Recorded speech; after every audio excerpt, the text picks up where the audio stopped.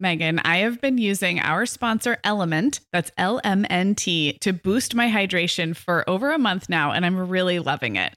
I'm just not very good at drinking plain water, and I love the taste when I pop one of these little packets. I like orange or grapefruit into a big bottle of water. It's kind of fruity and salty, and it just helps me hydrate better overall. Element is a zero-sugar electrolyte drink mix born from the growing body of research that shows the best health outcomes occur with higher sodium levels.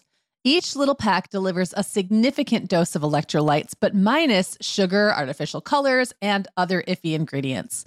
Element's flavors are so unique, like fruity watermelon salt and spicy sweet mango chili.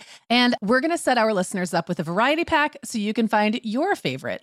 Right. You can receive a free Element sample pack containing 8 flavors with any drink mix purchase when you purchase through our custom link, drinkelement.com/momhour. That's DRINKLMNT/momhour. This is available exclusively through our partnership and is available for both new and returning customers. And if you're an Element insider, you'll have first access to Element Sparkling, a bold can of sparkling electrolyte water. Again, it's drinklmnt.com/momhour. Hi, I'm Sarah. And I'm Megan. We're 2 moms with 8 kids between us, from little to grown. We're in different areas of the country and in different stages of life. But we both know that motherhood's a lot easier when real moms share tips and encouragement. And remind you that it's really all going to be okay. We're not experts. We're parents who've been there. We're not perfect. We're real. Welcome to the Mom Hour. Everyone, and welcome to episode 290 of the Mom Hour. I am Sarah Powers here, as always, with Megan Francis. Hey, Megan. Hey, Sarah. So we have a big topic today, and I was laughing a little bit as we prepared this because this is our 6th year, I guess, of holiday content, and we end up always coming back to this, right? This is about how to resist and kind of almost protect yourself from the pressure to be the quote unquote perfect holiday mom. And while it's not intentionally an annual thing, I guess it kind of is. And that's just because we all need to hear this, right? Yeah. And I also want to point out that this is your 13th year Christmas holiday as a mom and my 24th holiday as a mom. And sometimes I still need these reminders. So this stuff doesn't go away. Like the culture around us changes constantly. So even when you think you've got it figured out, there's something new that gets kind of externally thrown at you. And you have to really have to be able to go back and double down on your values and what you believe to be true about yourself and your parenting and what matters to you. And sometimes you have to do it. It's like a practice. You have to do a lot. I totally agree. And as we were kind of coming up with the types of pressures moms face during the holidays, we'll get into it, but I definitely feel some of these. It's not that you or I are we've solved it and we've figured out how not to, put expectations on ourselves or, kind of lose ourselves in the process of making the kids happy. You and I experience these things in real time every year, but maybe with some added perspective because we've been at it a little bit longer. And we've just, like you said, a practice. So the way today's going to work is we're going to talk generally about just how to resist is maybe the wrong word, but how to reframe this external pressure to be perfect during the holidays. And then we're going to go into some very specific ways that our listeners in our Facebook group share that they are experiencing this. And I think that's important because, for example, I don't really feel pressure to hand make teacher gifts every year. For example, I don't, but some people do. And I think it's really worth looking at what are the external pressures. Maybe we can help each other out by sharing that not everybody is in a friend circle or a community that places value on Elf on the Shelf, but maybe in another circle, everybody's doing it and you feel left out. So I think broadening, kind of educating everybody about okay, this seems like everybody's doing it, but are they really? Maybe not.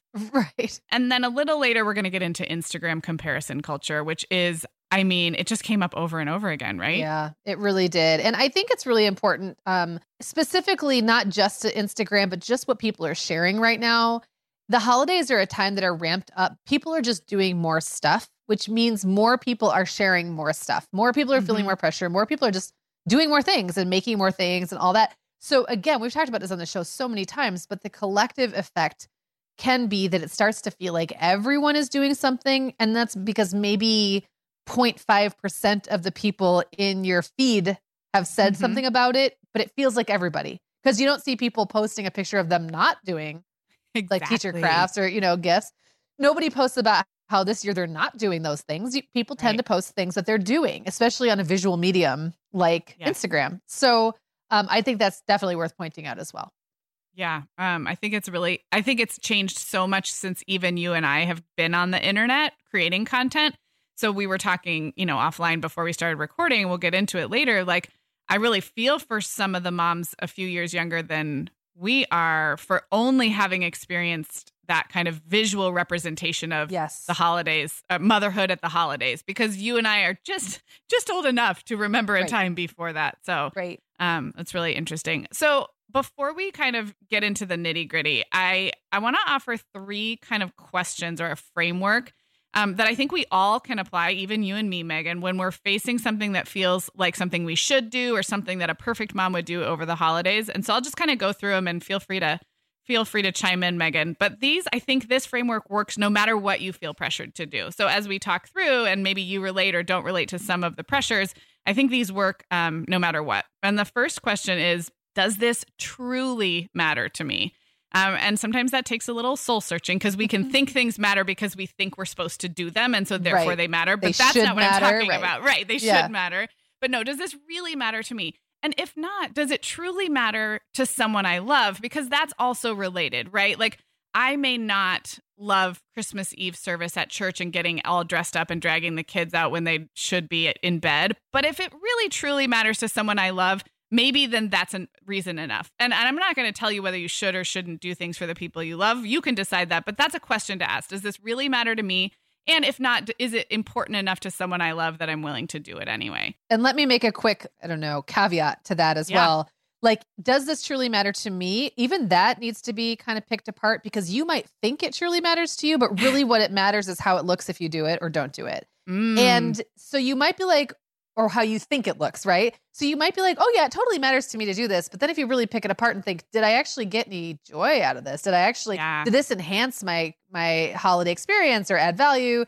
And if it didn't, then is it truly you that cares? Or is it a perception that you should or that someone else will care? Even I feel like the more you pick the stuff apart, the better. Yeah. And I think that is a really good point and probably why it's not the only question we have to answer. We have to look at these other questions because it gets confusing. So here's another one. Is the process joyful or meaningful to me? Or at the very least, is the process worth it? And I just want to remind everybody that when you're seeing a decorated home or Christmas tree, when you're seeing matching pajamas or a Christmas card beautifully designed, you're seeing a product, right? You're seeing an end product. And you may want to put together some end products, a gingerbread house or a beautifully set table.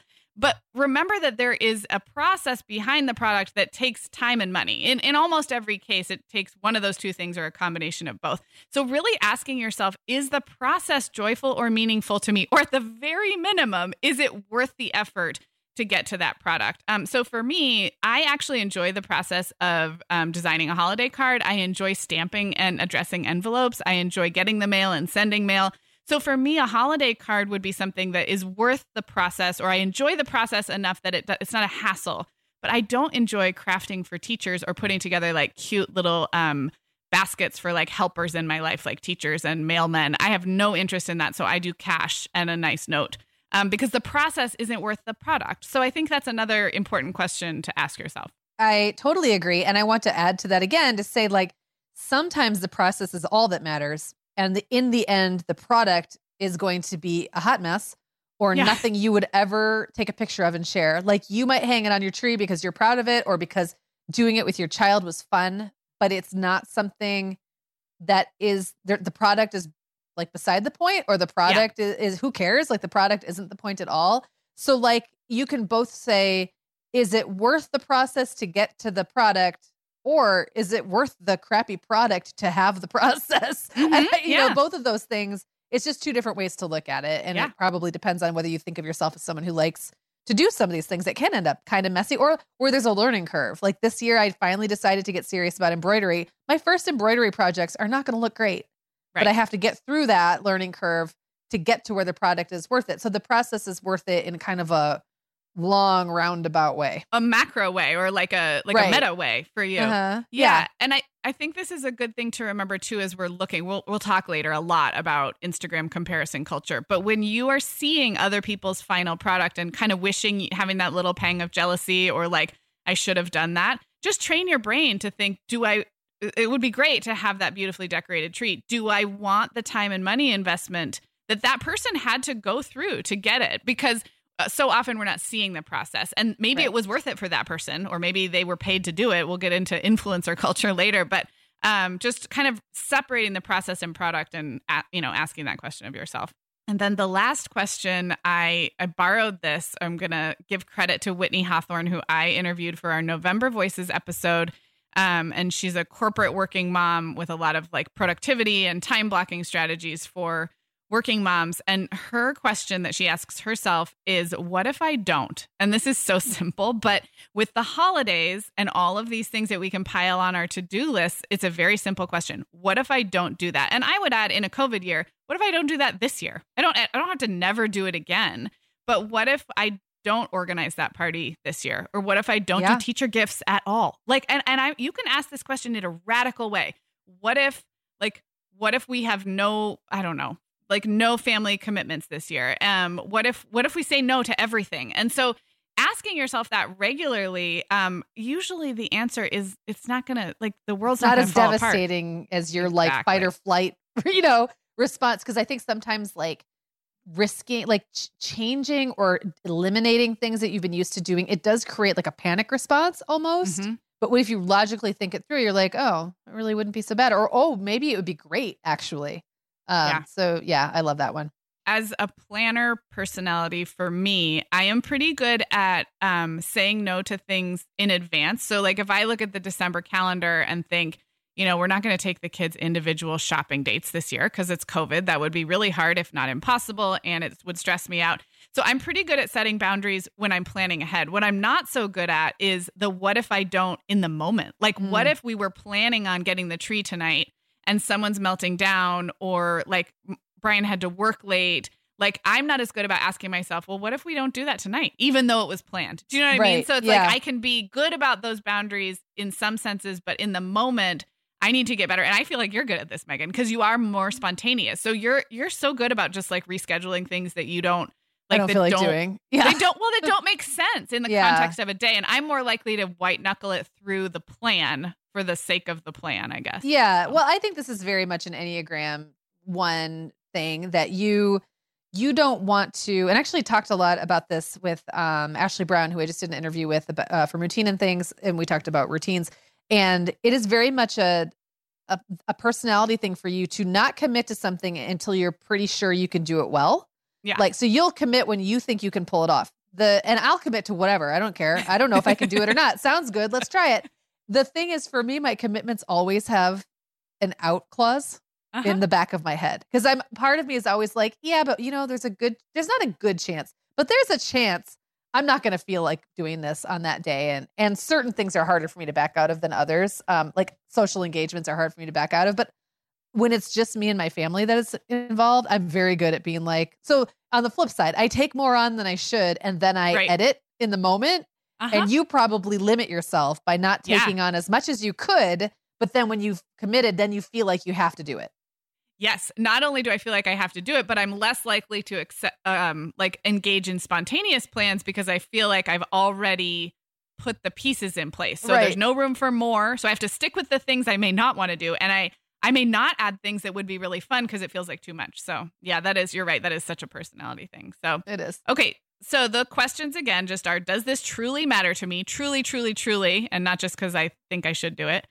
Is the process joyful or meaningful, or at the very minimum worth the effort? And then what if I don't? What if I don't do that thing this year?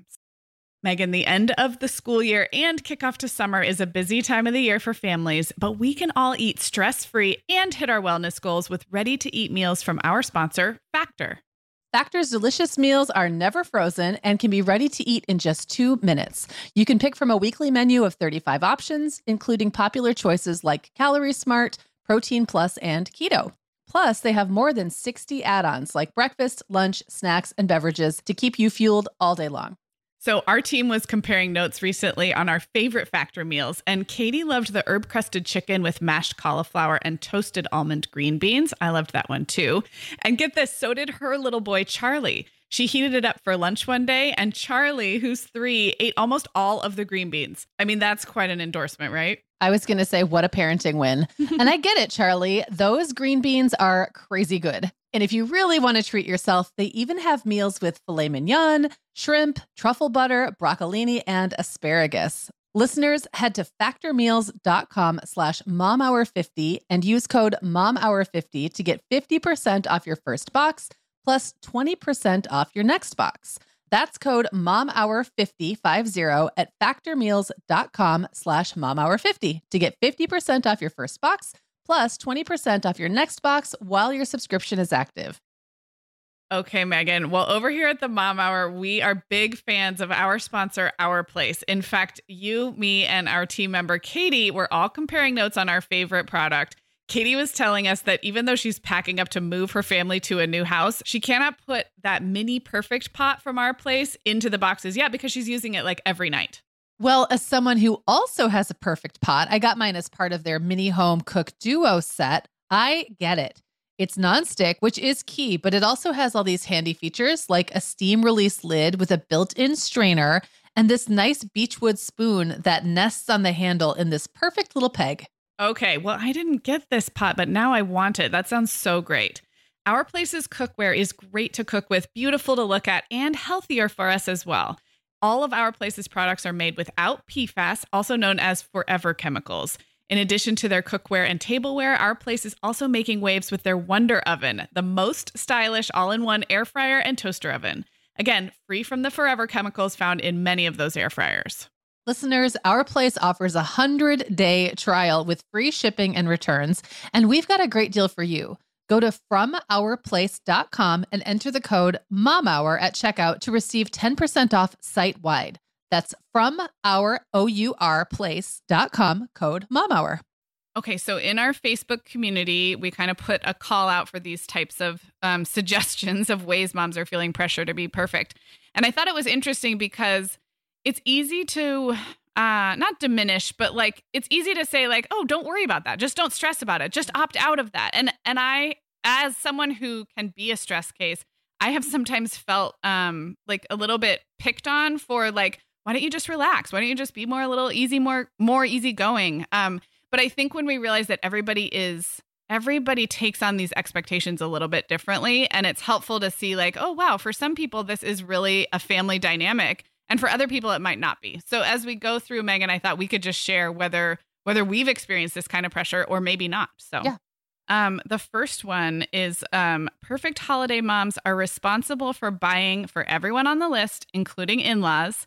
And then that was from Halston, and Tessa kind of echoed the same. She said, perfect holiday moms facilitate gift giving from all their extended family to their kids, ensuring no mother-in-law or grandparent gives an unwanted or duplicate gift, and make sure their kids send beautiful handwritten thank you notes back to acknowledge each gift. So basically here, we're talking about the mental load and emotional labor of not just buying your kids gifts that they will love, but farming out ideas to generous extended family. Yeah. And this is like my whole life. So why don't you go first? Because I have a lot to say on this. Yeah. So this is something that has been well, first of all, I don't have in-laws anymore. That eliminates a big part of the problem. And I still do give my former mother-in-law a photo book most years. I think I forgot last year, but most years I have given her one from, for me, not like it's not something I have to do.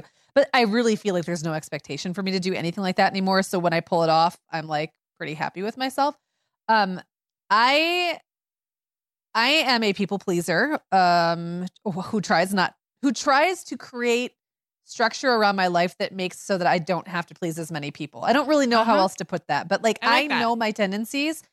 And my tendency is if the thing is that everyone's buying everyone else gifts, and I love to buy gifts, so I get caught up in the idea that it's going to be fun.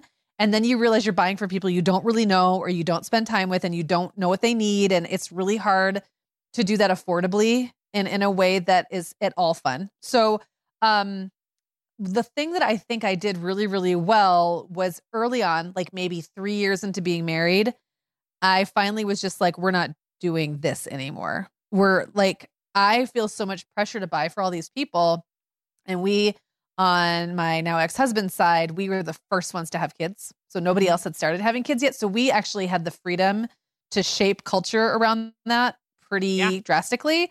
So we were just able to be like, look, let's just do a gift draw for all the adults. So just one gift, out of 8 adults or whatever. And we'd buy something for his mom, but I put that back on him because I didn't know. And then for the kids, it was basically like, we don't expect you to buy our kids gifts. Like we'd almost rather you didn't, but everybody wanted to. And there were few enough of us that it wasn't a big deal. On my side, my brother and I basically decided we were not going to do gifts. Like we just weren't going to do them at the holidays. We weren't going to do them for each other's kids. There's 14 of the kids. There's 14 kids and there's 8 adults, or there were 8 adults. And so we just kind of made that decision. And there was pushback from people in the family who were used to giving gifts. And they kept saying, do you mean like, really no gifts then? So like, we're not doing anything at all. Like nobody's going to have any gifts. I'm like, that's not going to be part of the celebration. And that was really intentional. I just know myself. And I know that if I had to buy for 14 children and 8 adults, I would lose my mind. Like that would become the entire focus of my holiday. And I really, really dislike or feel that particular emotional labor is very unfair to moms. And it's so rampant that it like makes me really kind of mad on just on this like system level. Like that, why is this the system? Like it really why is this the expectation? Yes, yeah. Like I'm mad for everybody, not just for myself. I'm mad on behalf of all the moms. And so I think I got mad early and just decided like, I'm going to make a point about this of opting out to where it became like a sticking point for me. And I couldn't see myself going back the other way. And I love to give gifts. That's not the problem. It's the expectation and the pressure. And the nice thing is you can now speak to having done that years and years and years ago, and you all turned out okay. Christmases were merry. People still love each other. Like everyone got over it. Everyone still got gifts from other people. Like everybody got stuff. It's not like anybody went giftless. As you were talking, I was thinking not only would you have been the one to buy gifts for those 14 kids and 8 adults, but you would have started getting questions, especially as the kids got older. Yep. What do the boys want? What's on their list this year? And this is the other very dark and very sinister piece of this that I feel really strongly about. And Halston, I didn't read Halston's whole comment, but she said, so many of my friends are also pressured to shop and wrap gifts from their in-laws to their own children. No, so that's we've bogus. gone from like, hey, honey, what do the kids want? What's on the kids' list? And like, sure, put Allegra on the phone. Tell grandma what you want for Christmas, which should have been a very simple thing. Or write it in a letter, send it off. To now, mom is the arbiter and the communications director for like an enterprise, which is what do all the children, what size are they? What size shoes are they wearing right now? I'll just be very transparent and say it is very imbalanced in my family. There is one side that buys more, gives more, and also wants more help with what the kids want. And it starts as early as like September, October. And it's been a source of stress for me my entire motherhood holiday life. And I've learned to deal with it. But an unfortunate side effect is that because there's one arm of the family that really goes all out and really wants detailed lists and wants, my input or mine and Brian's input, or wants us to, have the kids write it down. And it just turns into like a to-do, to be honest, like a thing we have to do, that when it comes time for the other relatives to innocently ask, like, hey, any ideas for the kids this Christmas? It's get off my back. Yeah. When you yell at the wrong kid, like one kid's been bugging you all day, and then the nice kid, you turn around and snap at them and you feel so terrible. Like that happens every single year because I'm tapped out. I've finally given all the ideas. And then like another family member who just really wants to buy them like something for like $15, like a calendar or whatever. And then I'm like, I can't talk about this anymore. Like, I'm so done. So it has been a huge, I'm just being honest, it's been a lot of a mental and emotional load on me. And I don't really have a solution. But if you're hardcore in that space, it can feel like you're being ungrateful to complain about it. And I'm just giving you permission to complain. Our Facebook group is a very safe place, by the way, to air any grievances along these lines. And then we move on and talk about other stuff.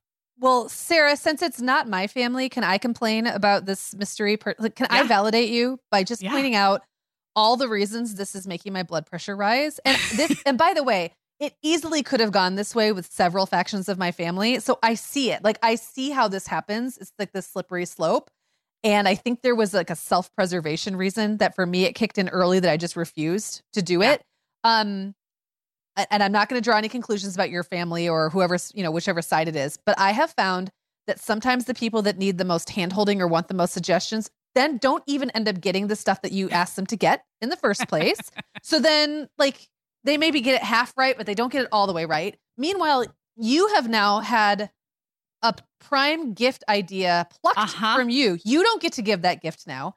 Yet you still have to, if you're in the case of like what Tessa said, where people have to do all the work of shopping and you still have to do all the work. You don't get to take the credit. You don't get the joy of picking the thing out. You've given that gift away to somebody else. And I'm sorry, unless your in-laws or parents are like deathly ill, house-ridden, I mean, you can pay services to do this. You can go to the toy store, pick out a couple things and have them gift wrap it for you. There is no reason this has to be a thing. Like, it just, to put that all on mom just is boggling to my mind. And I think there are family dynamics in a lot of families where it's like the same thing where you like all the cousins buy each other gifts, but actually it's the moms all buying the gifts and then wrapping them up and putting the cousin's name on it. I won't play. I don't get it. There is no reason. It's just to have more stuff under the tree. What is the point? Why don't you just give me money? Just give me money and I'll go buy this stuff. Yeah. And you're so right about the farming out of the best ideas, especially whoever gets to you first will be, that's what the kids are most excited about because they're starting to look at the catalogs and, tell grandma, I want this. And then at the end, I have had Christmases where I look at my husband and I'm like, I don't know what to get them because I think they're getting everything. And it's wonderful to have generous family, but it is truly an example of that mental load and emotional labor. Like we talked about in that episode from a few weeks ago. It's like, it is the holiday version of that. It's the unseen work that goes into keeping all the balls in the air and all the people happy for 2 hours on Christmas morning when they open it up. And then, then they forget who gave them what. And 99% of that falls to mom. So we can both be mad on everyone's behalf. Well, I have two more things to say, and then I'm going to try to get over it. But one other thing is kids change their minds a lot. So if people get on there too early, like my kids are changing their minds about what they want up until I say you're done. You can't change your mind anymore. But like now, what do I have to go communicate that to everybody who's on the list? Like, oh, by the way, like the cutoff date is X, Y, and Z. Did you buy that stuff yet? Can I tell them they can stop changing their minds? I mean, that's something that's built into the way I do gift shopping is like, I'll let the kids make a list and edit and edit and edit. Now, if I had to keep up with not only their edits, but then communicating the edits to other people, that would make me nutty. Yeah. And Sarah, you and I talk a lot about products and things that solve a problem that doesn't exist. Mm-hmm. And it would be one thing if you really had no money to buy your kids a single gift and your in-laws wanted to give you money for that. That would be fantastic and amazing and really, really, really, really helpful. But if they're just wanting to buy more stuff to put in your house when you could buy the appropriate amount of stuff yourself and then call it quits, it's a problem. It's solving a problem the problem isn't there. There's no problem. You could just do your own shopping or they could just go get one thing.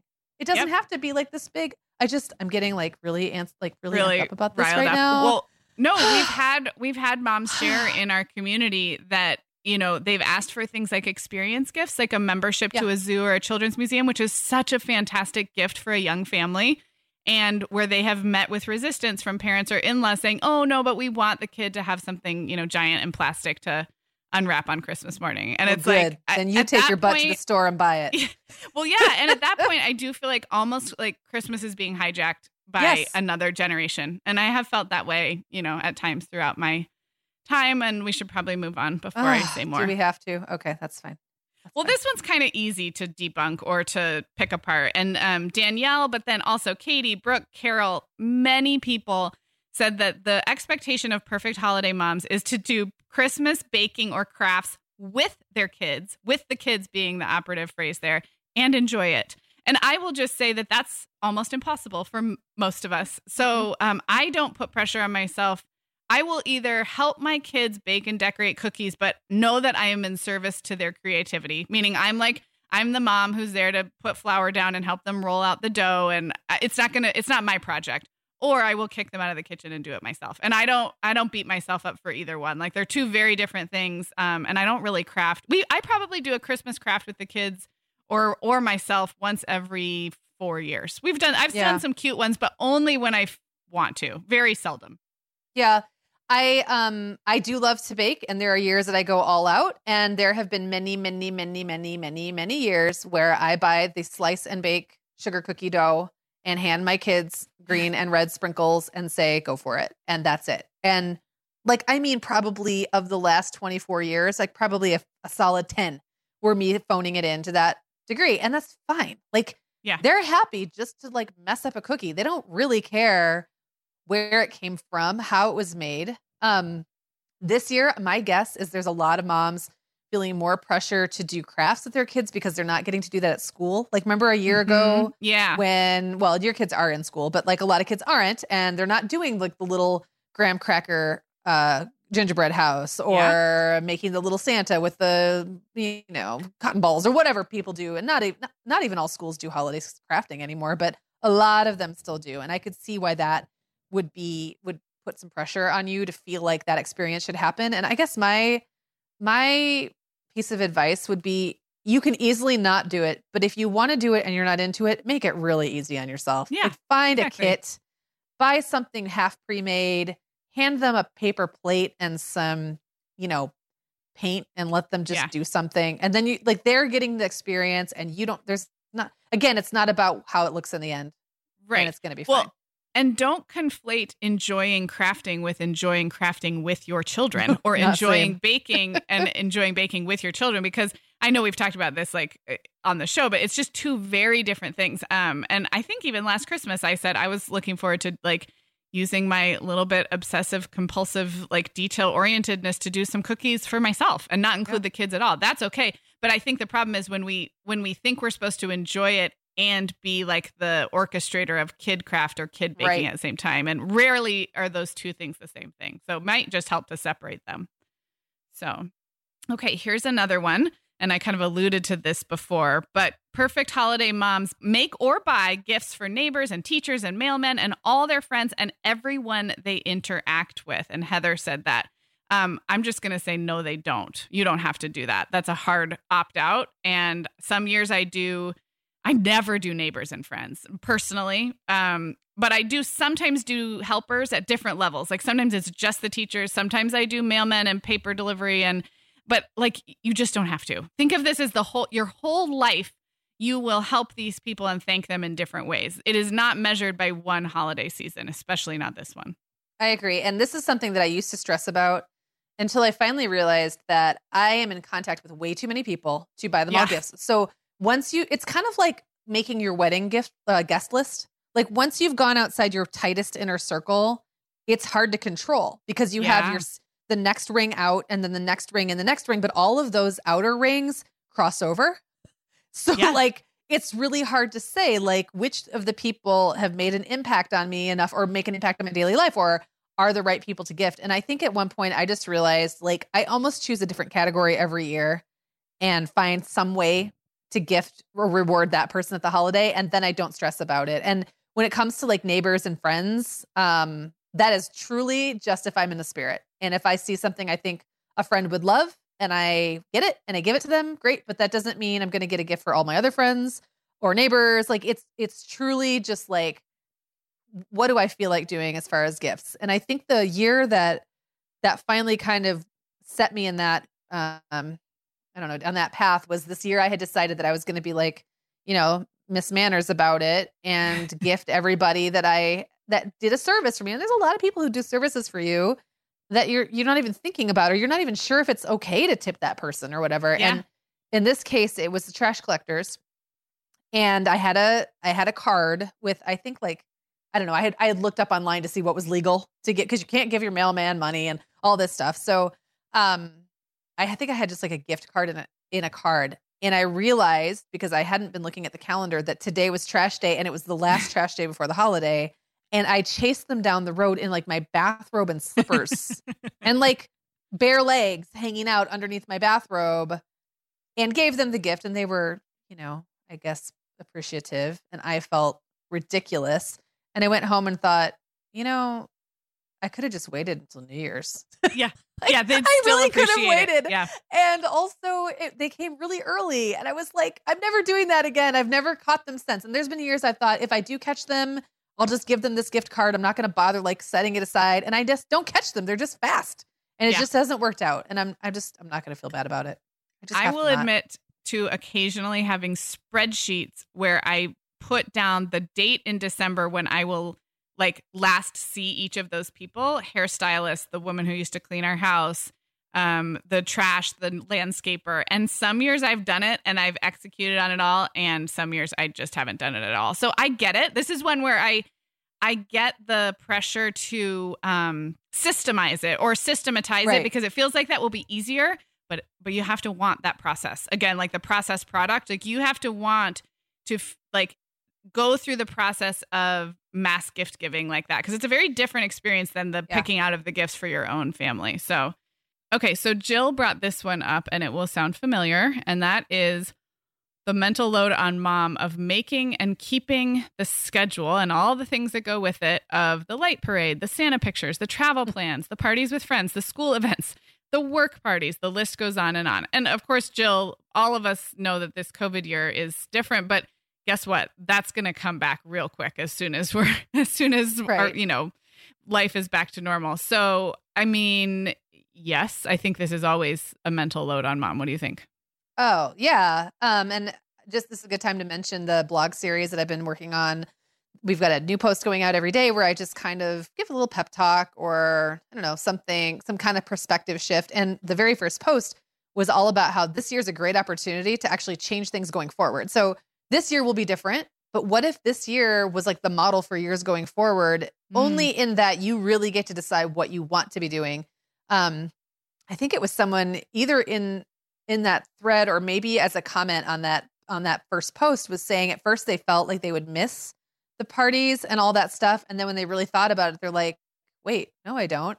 So not all of it has to come back is my point. Like you never have to take your kids to see Santa. Like that doesn't have to happen. Or, the school events, obviously those are going to happen, but you don't have to go to like work parties and stay the whole night and then have all the hassle that goes with that and the babysitter and all that. So this is, I think, just a good year to really look at that white space, that kind of blank calendar we're all going to be facing down, and maybe put some different things into it. Maybe there are some things you want to create traditions around that you haven't had the time, and now you kind of can. And it is a mental load thing. And I think even in a non-COVID year, we have more control than we sometimes think we do. It's very easy to get caught up in the things we think we should do, or the things we think we said we would do, or the things we think we say we should say we can do, or the things we think we have the bandwidth for, and really we don't. You can't do it all. And if a priority for you is something like baking cookies or doing a craft or taking your kids around to look at lights, that might mean something else has to go. Just because it's the holiday doesn't mean you magically get more hours in the day or more days in a month. The month is still as long as it is. Yeah, I totally agree. I also want to add, I think it's a good thing for kids to see us modeling, not just saying no, but like looking at our priorities and our values and making calendar decisions accordingly. Like, I think you can say things out loud, even with young kids, like, wow, that looks like it would be really fun. Unfortunately, we can't go to 2 different tree lighting ceremonies this year. We can only go to 1, so we'll have to pick. Like, I think it's good for kids to see that they don't get to go to everything. There's not enough money and time in the world for them to go to everything. It's not a bad thing for kids to understand that they're missing out. I think sometimes we get protective of like not letting our kids know that they're missing something, but I think it's okay for kids to see that as a family, we're making decisions about what we do with our time and how we spend our money. So yeah, agreed. Yeah. Well, the last one before we go to break, it has also to do with the calendar, only in a ramped up sense. And we had so many comments in the thread about thoughtful Advent traditions that happen every day of December. So the expectation or the the pressure that perfect moms have a special Advent tradition or a special Elf on the Shelf tradition or both that happen every day of December, which means you have to be ready to do that thing on November 30th. And so many people mentioned this. And I guess what I have to say, Megan, is this is a recent thing. I mean, this is for sure a recent thing. We just had like Advent calendars from the grocery store that had like bad chocolate in them. Well, this is what I was just about to say. By meaningful Advent tradition, do you mean like I buy my kids like a cardboard calendar, sometimes not until like December 4th, right, and then hand it to them, and then every day they tear out a piece of chocolate? Is that meaningful? Because if so, then I'm acing it. Then you are acing it. No, I mean, maybe you don't even, I mean, people have like handmade little felt things where you do an act of kindness every day. No. I mean, granted, they're beautifully thought out things, but this is an example of the internet being full of ideas and us thinking that everyone's doing it. And no, like, not to diminish anybody's special tradition. If the process and the experience are meaningful to you and your children, then by all means we support it. But just know, not everybody's doing this. And the reason you're seeing it is because the people who are doing it are enjoying posting photos and talking about it. It's a lot of work. I'd want to brag about it if I were doing something like that. But oh my gosh, no, you don't have to do that. There have always been people, well, the Elf on the Shelf thing is a totally different thing, newer, right? But there's always been people who do special Advent traditions, who read from the Nativity story, or who hand make things instead of like just give their kids crappy grocery store candy, which by the way is alive and well. You can still get those. But those people, it didn't infiltrate to where even the kids were coming home begging about it. I don't remember coming home and being like, Mom, how come we don't do meaningful Advent traditions? Because I would have no way to know that other people were doing it. Now it's like not only the parents feel the pressure, but the kids are picking up on it because they're seeing it too. So the pressure has really skyrocketed, but I don't think there's that many more people actually doing it than there were. It just seems that way. Yeah. Yeah. No, I would agree. And you know, there's a lot of smart people on Pinterest and Instagram. There's a lot of very clever ideas being shared by very clever people. And I'm not going to take away from those clever ideas. But I think the problem with idea sharing, it is just that. It is idea sharing in the way that we share recipe ideas and other things. But it is not a prescription. So I don't know how we can help people separate, like, here's one meaningful way to celebrate Advent with your family. Like, but you don't have to do that. Nobody has to do it. You don't have to do it every year. I will say this, I've said it a million times before, but when you're dewy-eyed and a newer mom and very excited about starting these traditions with your kids, just remember you have a few grace period years where they don't remember very well the year before. But once they're 6 or 7 and they're locked in, it's a lot harder to take away a daily December experience than it is to never add it in the first place. It's not impossible. You can help your kids be flexible and switch gears, but I'm really glad that I didn't start the Elf. I'm glad because I think it's harder to take that stuff away once it's started. So think about 5 years ahead, self, and do you still want to be doing that? I guess. Sarah, advice. I think on just like December 8th or 9th, we should post a call on Instagram or something, or Facebook, for people to share the photo of like the face down elf in the corner that only made it out for like 3 days. Because I bet you that's rampant. People buy it. It's cute. And they have great intentions, and then life gets in the way and you don't do it one day. And then it's like, you don't do it for a couple days and you start to lose, I think that would actually be very funny. Like would be very funny. Elf on the Shelf. Failed elves. Yep, the dead elves. The failed elves. I feel like this has turned into like a throwing in-laws under the bus, but we have also heard tell of extended family bringing an elf into the house, telling the kids about the tradition, and then who's left to move the elf? Mom. Like, it's like abuse. It's like abusive. That is abuse. Don't get me started again. We have to go to break at some point, right? We have to go to break. Yeah. We are welcoming back Vionic as a sponsor today. And Sarah, I will be honest, I was sorting through my warmer weather wardrobe the other day, and it could seriously use a refresh. But you know what's good to go? My shoes. I've got a great selection to choose from thanks to the Vionic Vitals collection. And lately, the pair I keep putting on again and again is the Uptown Loafer. I have 2 pairs, one in sand suede and the other in camel leather, but please don't make me pick a favorite. Oh, I won't. I'll let you keep both. That's so funny, Megan, because I was a little jealous of your Uptown loafers. I was the last one on our team to get a pair, but I just did. I also got mine in the sand suede, and I think I've worn them like 4 times this week. They really finish off a cute spring outfit. The Vionic Vitals collection has the best essential styles for everyday wear to get you ready for spring. And no matter what shoes you choose, you'll be on the go in comfort because every single pair of Vionic shoes delivers their trademark VioMotion technology for a difference you can feel. Vionic sandals, sneakers, and flats all offer incredible support, stability, and cushioning, and every pair comes with a 30-day risk-free trial, so it's easy to try them out. Use code TheMomHour15 at checkout for 15% off your entire order at VionicShoes.com when you log into your account. That's a one-time use only. Vionic Shoes. Wearable well-being for your feet. Sarah, our sponsor, Hiya Health, makes a kids' daily multivitamin that parents can feel great about giving their kids because they have no added sugars or dyes. And our kids who have tried Hiya vitamins have loved them, which is important, right? Because what good is a bottle of vitamins that your kid won't take?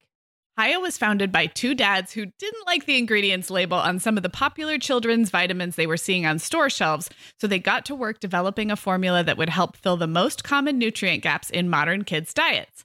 Hiya's Chewable Kids Vitamin is made with a blend of 12 organic fruits and vegetables and then supercharged with 15 essential vitamins and minerals. They're also vegan, dairy-free, allergy-free, gelatin-free, and nut-free. Hiya manufactures their vitamins right here in the USA with globally sourced ingredients, and then they ship their chewable vitamins directly to your door on a pediatrician recommended schedule. We've worked out a special deal with Hiya for their best-selling children's vitamin. You're going to get 50% off your first order. To claim this deal, go to hiyahealth.com/momhour. This deal is not available on their regular website. Go to hiyahealth.com/momhour and get your kids the full body nourishment they need to grow into healthy adults.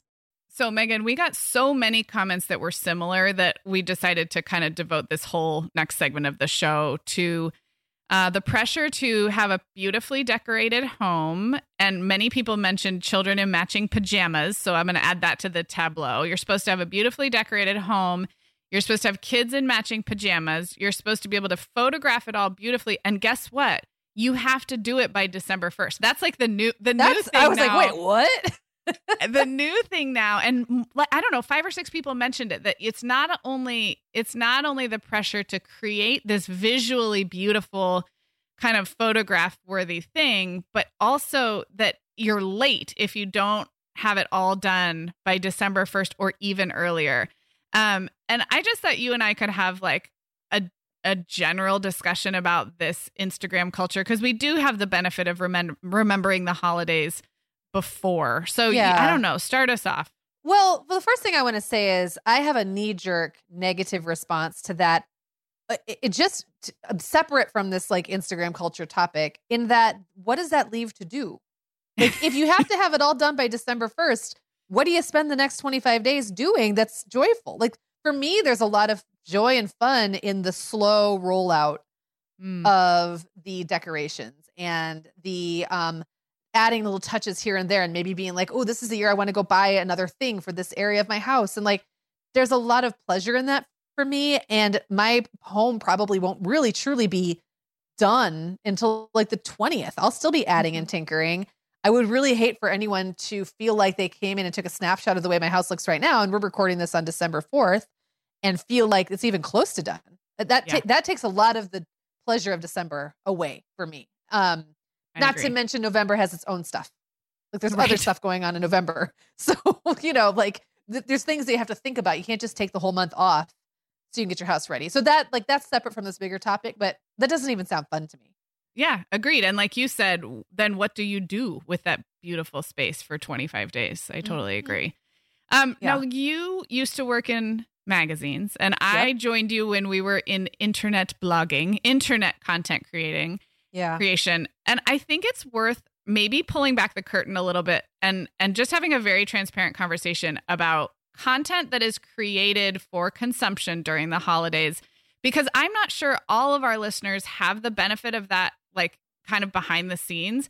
But I want everybody to remember that depending on who you're following and whose perfect houses you're looking at. If it's your friend down the street, then I guess that's more of a keeping up with the Joneses type thing. And I for sure have friends who I'm just sort of jealous of their ability to decorate a home, and they just seem to do it effortlessly. But I think a lot of our listeners are following influencers in air quotes, or content creators who do this as part of their job. And if you're not familiar, those types of content creators, they may be making a large portion of their annual income, especially if they're in the worlds of food or product, like gift lists.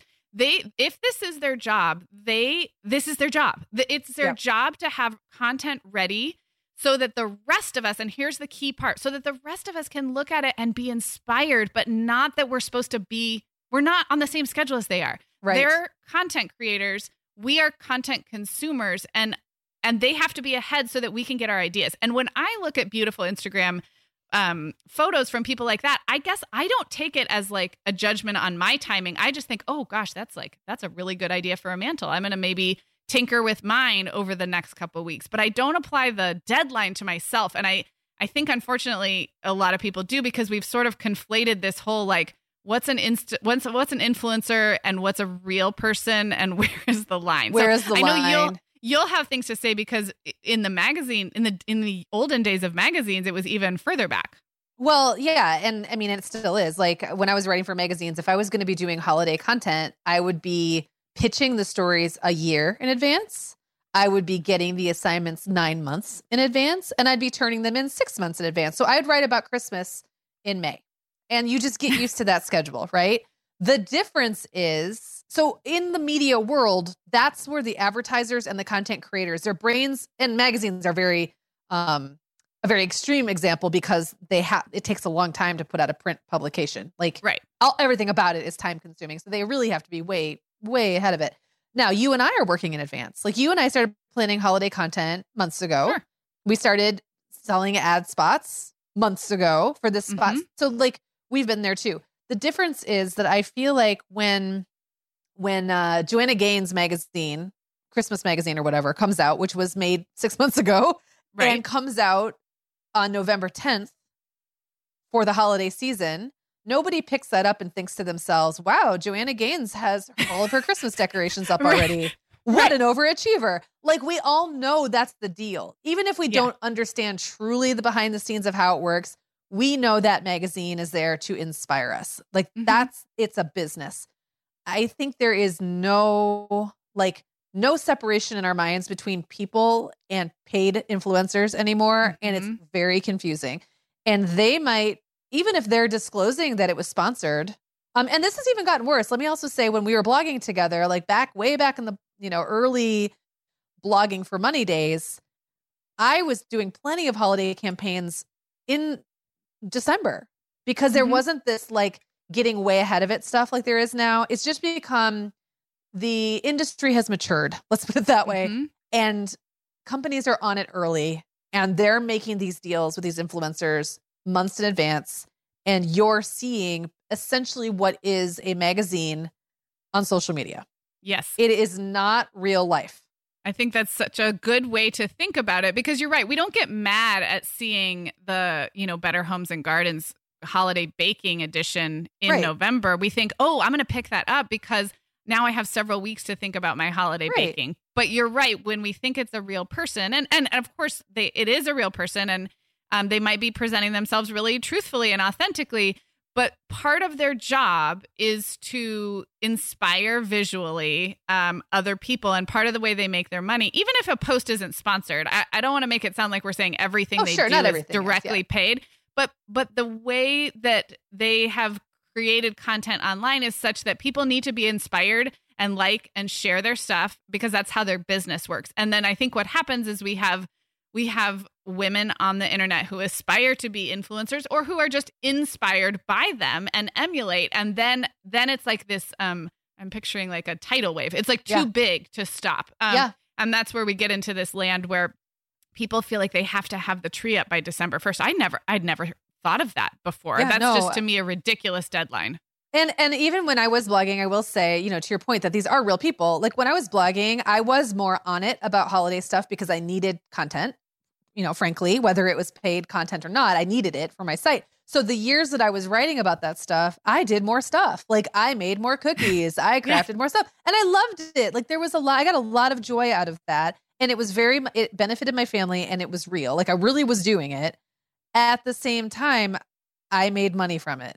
And you can't separate that out enough. Like it's just so important to think like why would someone be so ahead of it? What is their purpose in showing this to me? And if it's to get me inspired, then I get to be inspired for months. I could be inspired in January and do it then. So it's not that it's not real. It's just bizarro.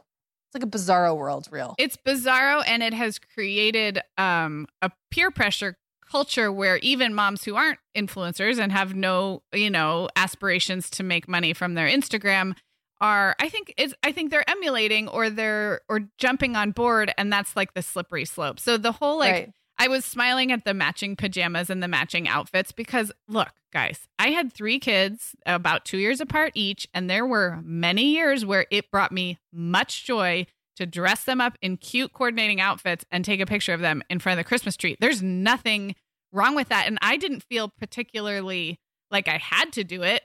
They were that was like the reward I got for not sleeping for having children. 6 years. Yeah.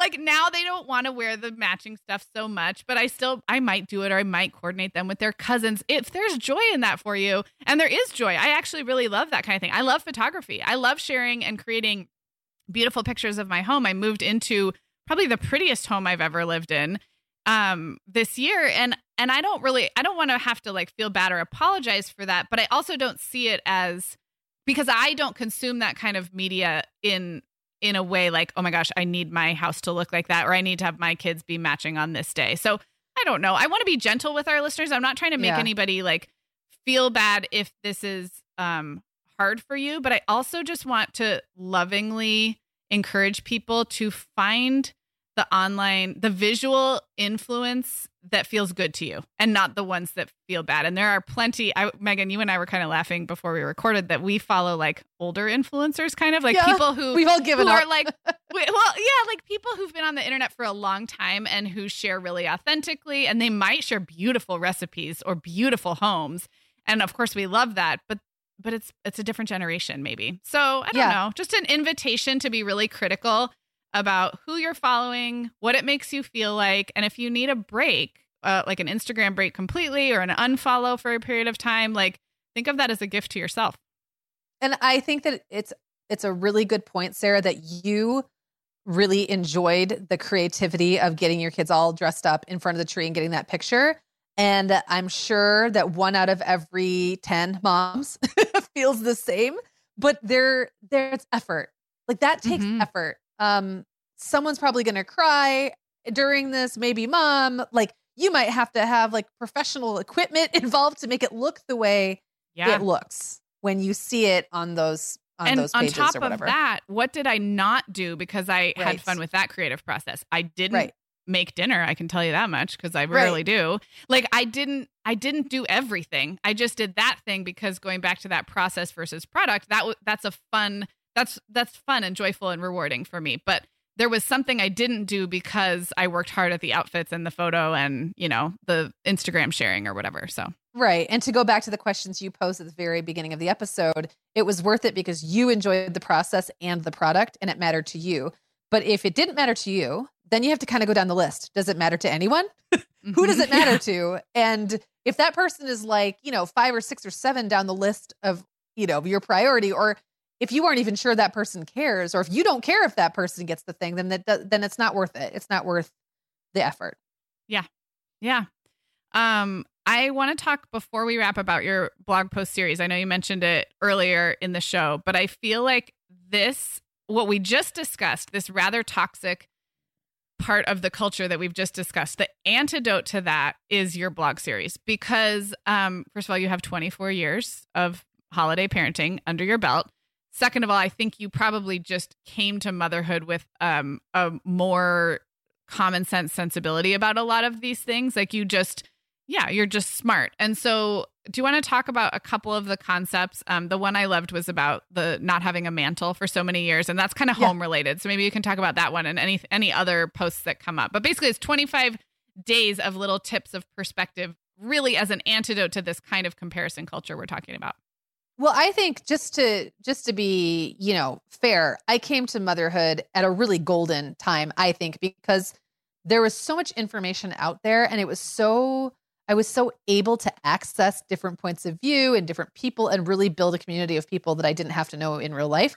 But at the same time, like this kind of pressure that we're dealing with, where it seems like it's coming from all corners, really didn't start happening until after my youngest was a couple years old. I look back now and think about like the pictures I shared on my blog then when I was like pregnant with Clara when she was a baby, and they were like terrible dark pictures, and I didn't care. I never even thought about it. It was like, that wasn't the point. That wasn't what the internet was about at that point. And it's really changed a lot. So it was like a good time.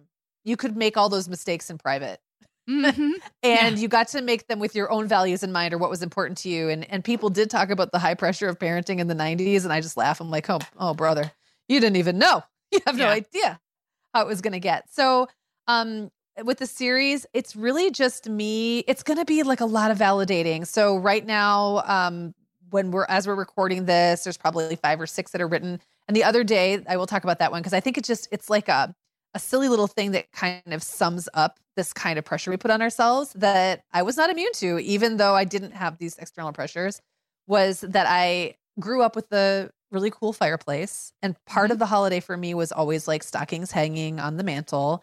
And then somehow never managed to have a house with a fireplace in it.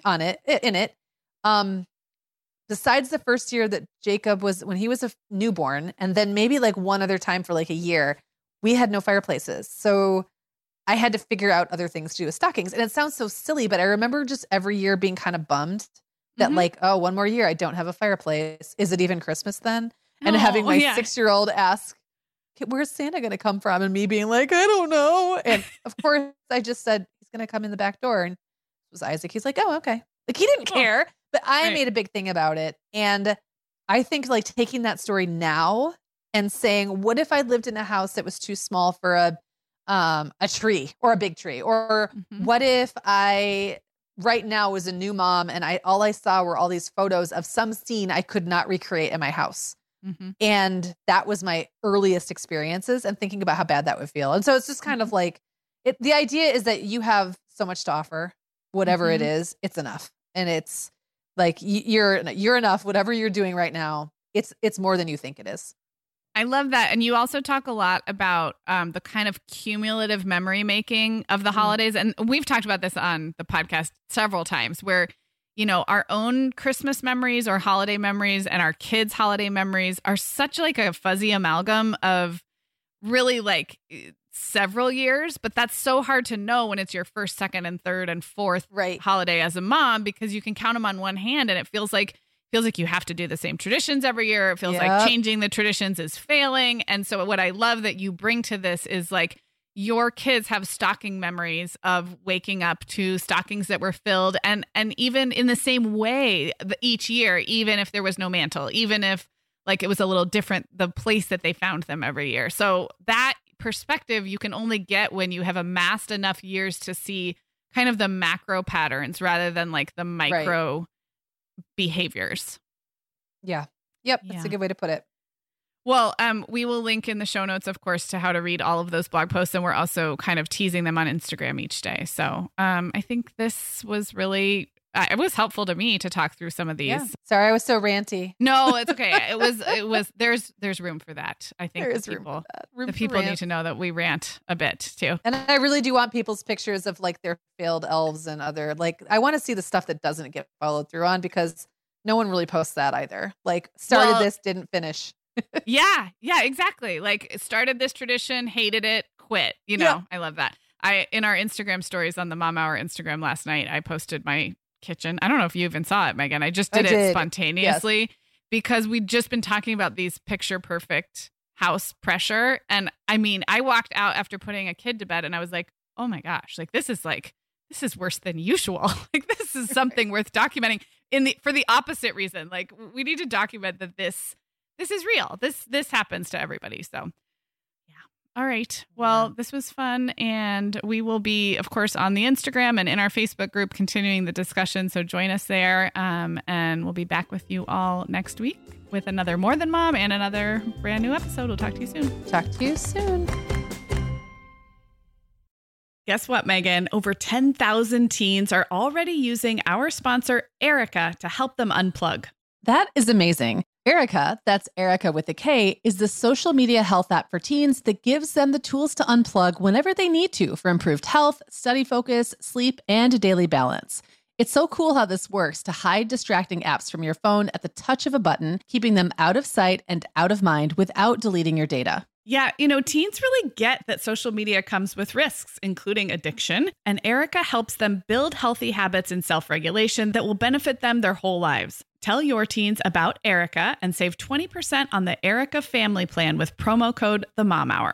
Go to erica.app and search for plans. That's Erica with a K, ERIKA.app, and use code TheMomHour to save 20%. Sarah, I have been having just the best time making my new podcast, The Teas Made. I launched back in November, and so far I've covered topics like staying warm on cold winter walks, nurturing creativity, how to be a great host, and even Nordic secrets to loving winter. Well, I am fan number one of The Teas Made. It's got such a cozy vibe, and it seems like you've really hit your stride in covering topics like wellness, self-care, comforting rituals and routines, and home and family life. Just look for The Teas Made with Megan Francis wherever you get your podcasts, or head to theteasmade.com to find all the episodes.